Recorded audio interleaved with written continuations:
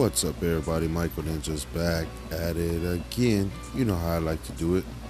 Press record and speak what's on my mind. How y'all doing today, people? I hope you're blessed. I hope you're being a blessing to someone in need.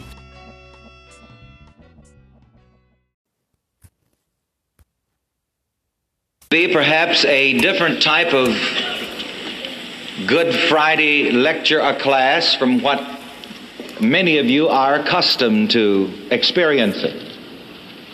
This is a teaching church. As a matter of fact, I think of this church itself as a school, because this is really what it is. Here we call our philosophy the science of living. We don't have a dogma, but rather philosophy, the science of living, which sometimes I more correctly call the science of self-awareness. And I love to do the introductory statement on this. Science, from the original Greek word gnoskai, meaning to know.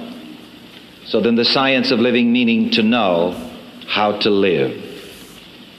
This is very important. You know, it's quite a sad thing to go all the way through this segment of life on earth without ever learning how to live. And too many people are doing just that, going all the way through this earth experience without ever really learning how to live, without learning really who they are. I had a very interesting 3 3/4 hours last Saturday night in Beverly Hills with a group of medical doctors of various specialties, psychiatrists among them, educators, and attorneys. One gentleman there was in charge of the educational system for a large city that I will not name. And we were talking about the importance of people coming to know themselves. So this outstanding educator went so far as to say that in school, when kids have problems, even with their spelling, it relates to their self-knowledge, to their self-image. And I found that very interesting. Now this evening, our formal subject is the glory of the cross. And I'd like to read a text to you from the 6th chapter of Romans, the 6th and 7th verses. And now that you're all comfortably seated, we're going to stand and read this together for emphasis.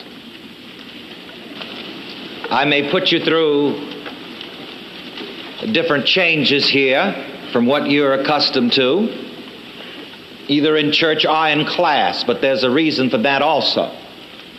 I'm always aware of the fact that we are working with the subconscious mind, educating it and re-educating it, conditioning it and reconditioning it. And you see, when you stood up, your subconscious mind also came to a new point of attention, because it knows that it's about to hear something important. And so now, from the 6th chapter of the book of Romans, the 6th verse, and I'm going to have you repeat this after me as I shall pause for emphasis. Our old man is crucified with him. Our old man is crucified with him. That the body of sin, might be destroyed. And we're going to read that once more for emphasis.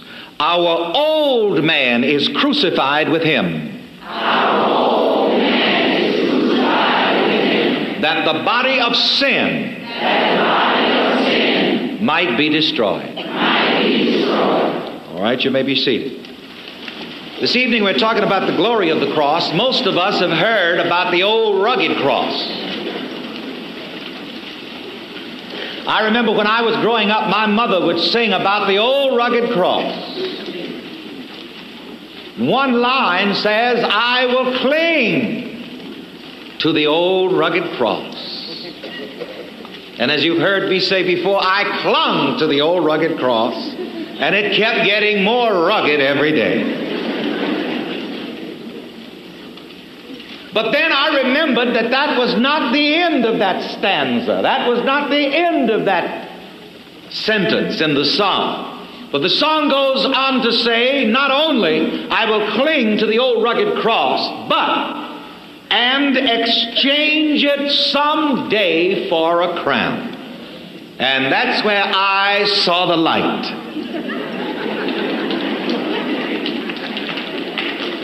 I said, aha! There is a point in my experience where I am to exchange this rugged cross, this heavy cross, this burdensome cross for a crown. It says someday, so that leaves it up to me to choose which day. And I choose this day.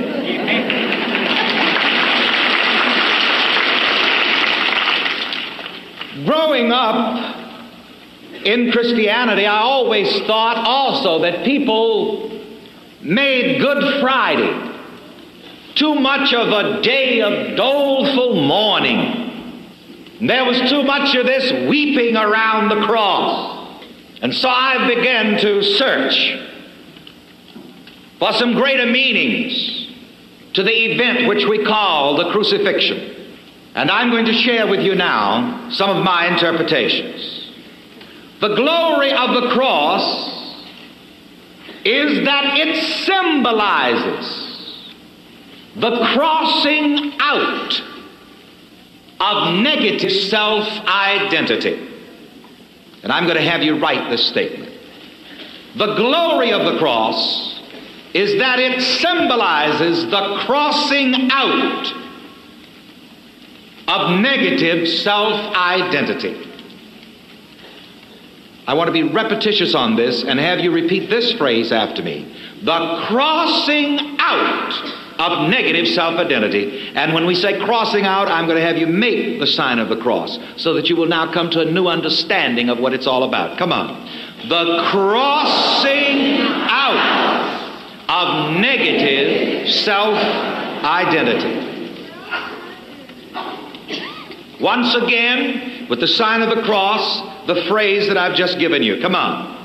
The crossing out of negative self-identity.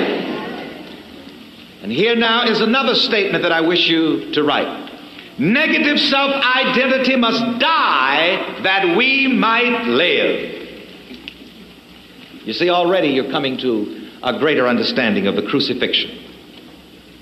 And in the crucifixion, correctly understood, it is negative self-identity that dies that we might live. Negative self-identity must die that we might live. Repeat that with me. Negative self-identity must die that we might live. Now that's the truest and a greater meaning of the old Christian statement, He died that we might live. What is the He that must die? Negative self-identity must die that we might live. You see, a person cannot live abundantly unless negative self-identity dies. Let's take this from the point of poverty for a moment. The poverty self-identity in the mind of an individual must die that the person might prosper. The failure self-identity must die that the person might succeed. The sad self-identity must die that the person might live happily. Now, what of some of these negative self-identities which must die in order that we might live? I just named some of them after a certain fashion. Some people have, for example, a sick self-identity. And the sick self-identity must die that we might live in health. And to give you an example of a person with a sick self-identity, I point out to you again the man at the pool who waited for the troubling of the water that he might get into it and be healed. I just love to use him for an example, and quite often I do. You remember the Bible tells us that there was a pool of water in Jerusalem by the temple where the sick and the maimed and the halt would congregate, because at a certain season an angel would come down from heaven and trouble the water, and whoever stepped in first after the water was troubled, blessed by the angel, would be healed. And there was a man lying by this pool waiting for the troubling of the water, but before the water was troubled or blessed, Jesus came by. And Jesus said to this man, "Do you want to be made whole? Do you want to be well?" And you notice that right away the man didn't even say, "Yes, I would like to be healed. Yes, I would like to be well." But the first thing that he said when he opened his mouth was, "Well, you know, I've been here 38 years sick." That's a dead giveaway. That man had what? A sick self-identity. Can you imagine this? Here is Jesus himself walking by the pool saying to him, "Do you want to be healed? Do you want to be well?"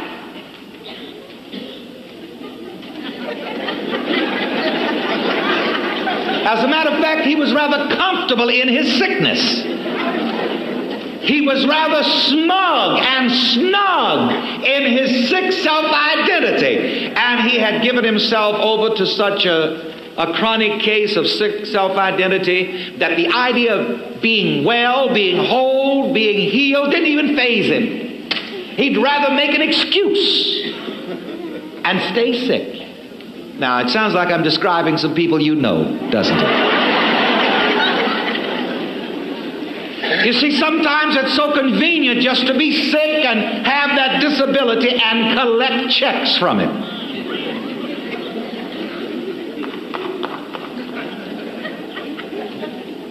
Mailman comes to your house the first day of every month, brings that check. All you have to do is lay there and groan,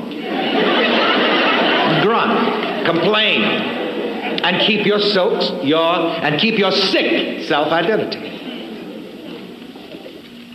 Fortunately, Jesus, being a master of mind science and spiritual technology, understood what to do and spoke to the man with the speed of lightning. The word of command, "Take up your bed and walk." Right in the middle of his complaint, "Take up your bed and walk." It kind of shocked his subconscious sick image. And before it could complain again, the man was on his feet walking. Beware of developing a sick self-identity. And if you've had a certain complaint so long that you've developed a sick self-identity, that sick self-identity must die in order that you might live in health. Now, let us consider for a moment those who may be suffering from a sad self-identity. I'm sure that we all can think of someone that we've encountered at some point in time and space who make a career out of being miserable.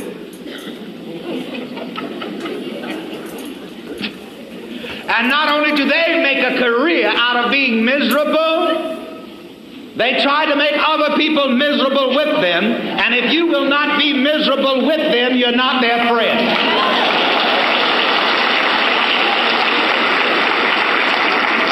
Some of these people may be blood relatives.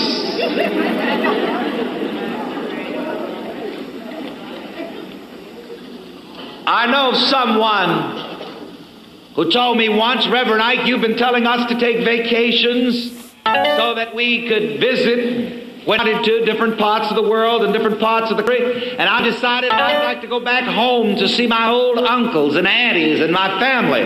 But I just remember that I've got some of them down there every time I see them. All they do is complain." And she said, "So I've decided when I go on my vacations and to visit that I'm not going to visit them." You know, you have to be very careful of people who have chronic, sad self-identity. And this is why I've given you these words for your guidelines. Always in your heart say to people, if you won't let me pull you up, I'm not going to let you pull me down.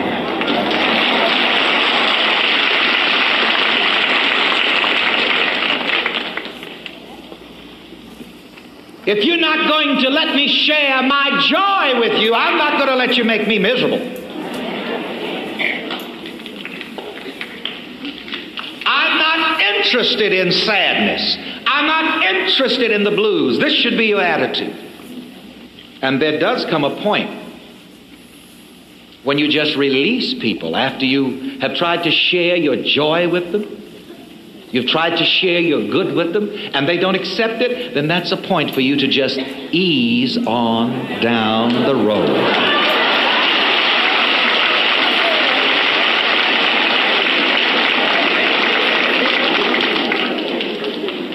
But if you truly want to be happy, then the sad self-identity must die that you might live in happiness.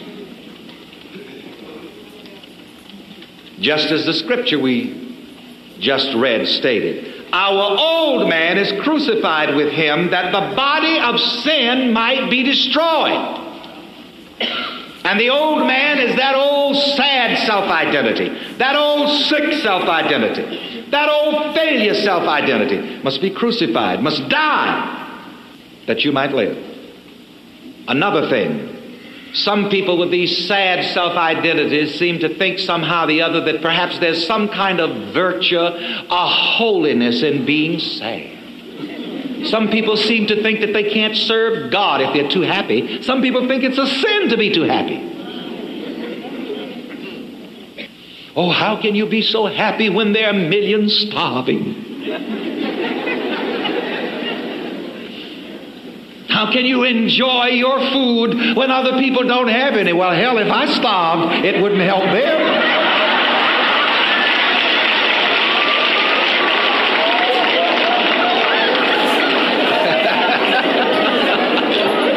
It would just be another starving person in the world.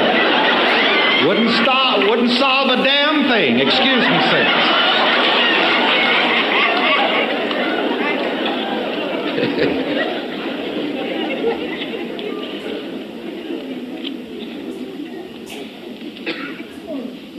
You do not help to cheer people up by being sad.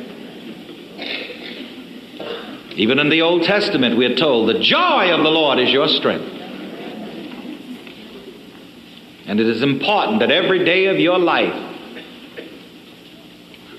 you feel and practice the joy of the Lord. Away with sadness, away with the blues, away with unhappiness. As a matter of fact, medical authorities now tell us that perhaps the greatest illness in the whole world that causes other illnesses is depression.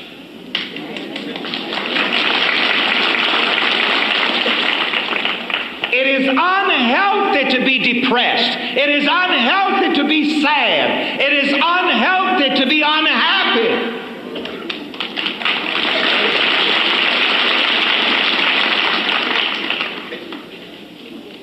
Remember that. The sad self-identity must die that you might live and experience the joy of the Lord. The hateful self must die that you might live in love. And here again, there are those people who hang on to their hatred with all their might. And I know some of you are saying, oh, but Reverend, I don't hate anybody. I don't have any hatred. Maybe not, but some of you are hanging on to hatred.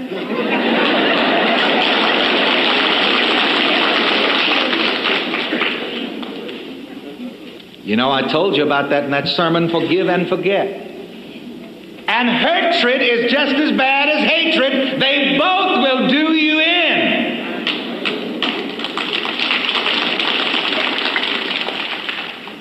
You must die to hatred and to hatred. that you might live the abundant life. So if you're still hurting over something that somebody did to you, you'd better get that cleared out of your mind, that you might experience the love of God. Some of you may have had some bad experiences with people, and you're full of fear, so that you're like David was at one point, where he expressed himself and he said, I said in my haste, all men are liars. And there's too much of that attitude sometimes. People will say, hey, nobody's no good. And if you feel that way, that nobody's no good, it's because you're no good.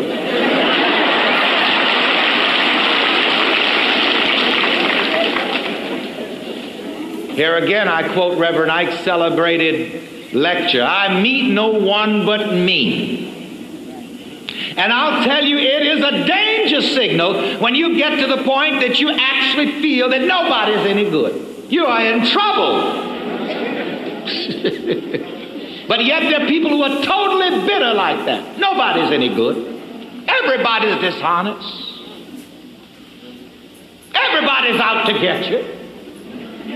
Well, that's why they get you. So why complain?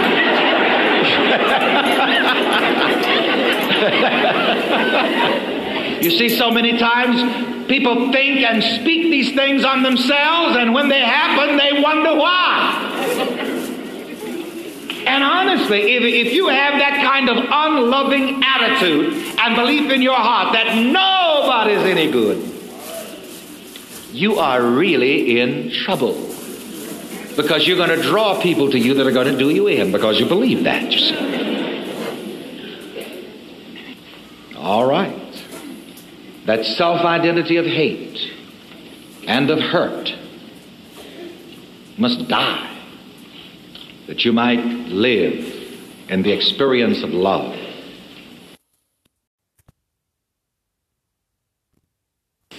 Now, there are those people who have a self-identity of failure. Psychiatrists would perhaps call it a failure pattern.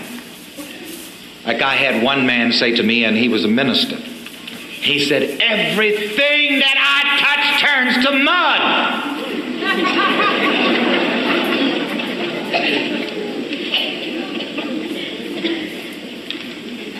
I said, how in the name of God can this man call himself a preacher? Now that is an acute failure pattern. One old fella in the South said, Reverend Ike, I've been sucking this seed a long time and I ain't sucked seed yet.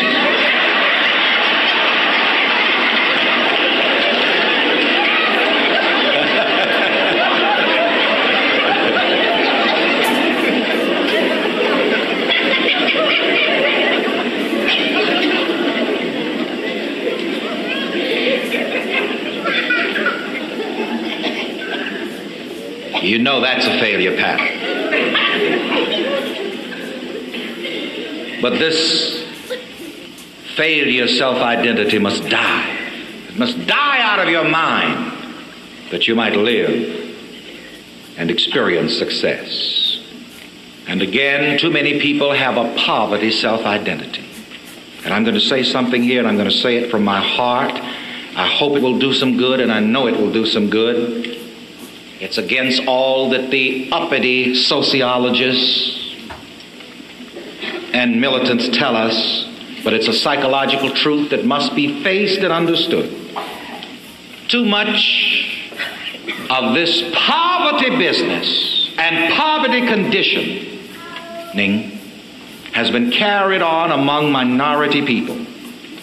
Many times the people who claim to be the leaders among minority people are the very ones who are grinding the poverty idea into the minds of minority people. Amen.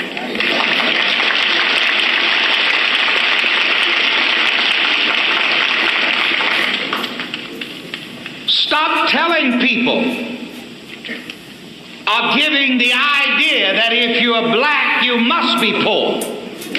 That if you're black, you must be underprivileged.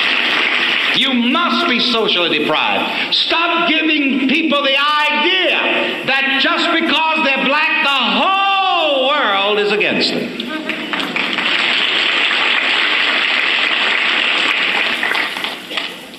It's not the color of your skin, it's the color of your mind.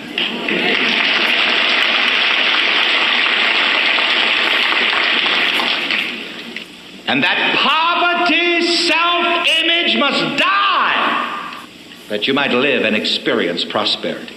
One of the most inspiring men that I've ever met, and I was inspired by him before I met him, is a black man in Birmingham, Alabama, A.G. Gaston. A few months ago, must be some Alabama people here. A few months ago, it was my privilege to go to Birmingham to be the keynote speaker for a statewide A.G. Gaston Day, honoring A.G. Gaston.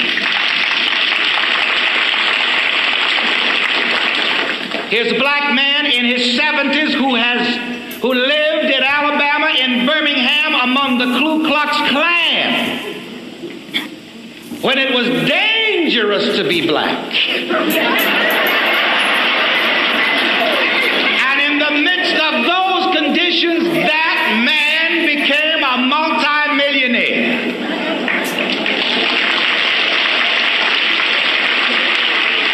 Because of the use of his mind.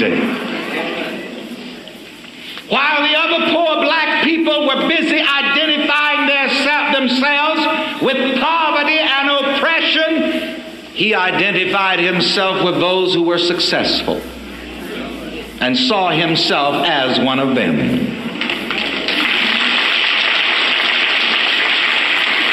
That was a very interesting experience in Birmingham, too. Very interesting. When I was there, I remember that they sent a police escort for me that escorted me through the city with sirens blowing. A few years ago, it would have been for a different purpose.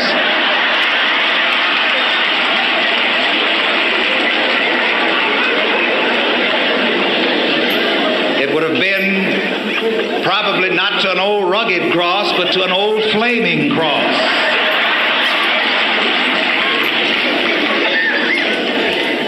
It was really an interesting experience. They met me in Birmingham at the airport in two of the church's Rolls Royces. As soon as I got to the hotel, I got reports from the Alabama State Patrol. You see, my people who were driving my car did not know it, but they were under radar surveillance all the way through Alabama. They were speeding, and I knew how fast they were going. I got reports. Of course, I'm kept under surveillance anyway. I mean, in any man who's going to tell people, a man is dangerous when he tells people you can be what you want to be and do what you want to do and have what you want to have. That's a dangerous man. You got to watch him, because before you know it, somebody will believe it and start doing it and being it and having it.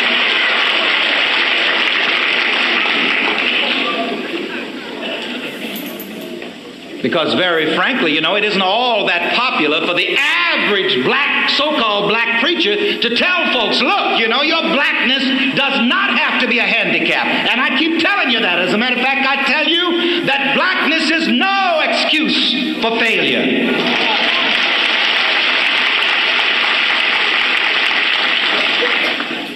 And I'll tell you, when you believe in yourself and overcome sometimes even the very people and the very apparent forces that tried to keep you down, they'll honor you.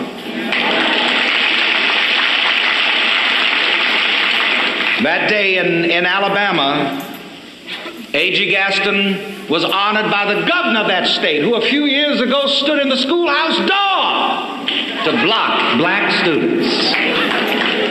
Somebody shout hallelujah. I was there to witness it and to keynote it.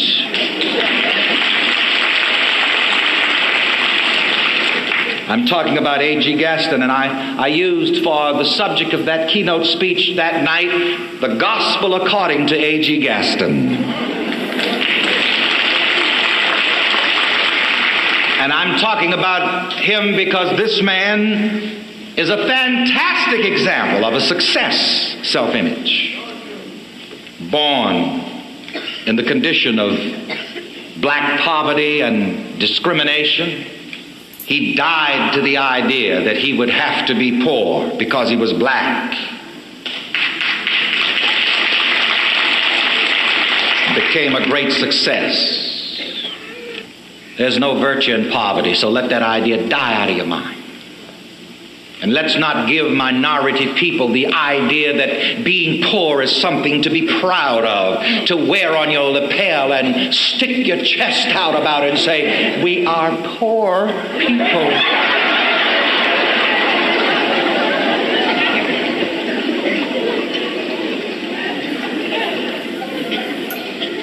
That's why you'll never get me in any poor people's march. You'll never get me in any poor people's nothing. I've been there and I'm glad I'm out. When I went to Chicago this past summer, some black militants came to me and said, Reverend Ike, we'd like to take you on a tour of the black ghetto and show you how these poor black people live. I said, what the hell are you talking about? Show me how they live?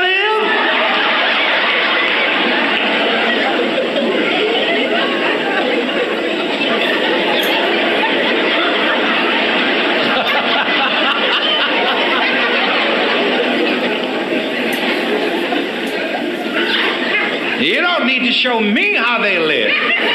I came to show them how to get out of the ghetto into the ghetto.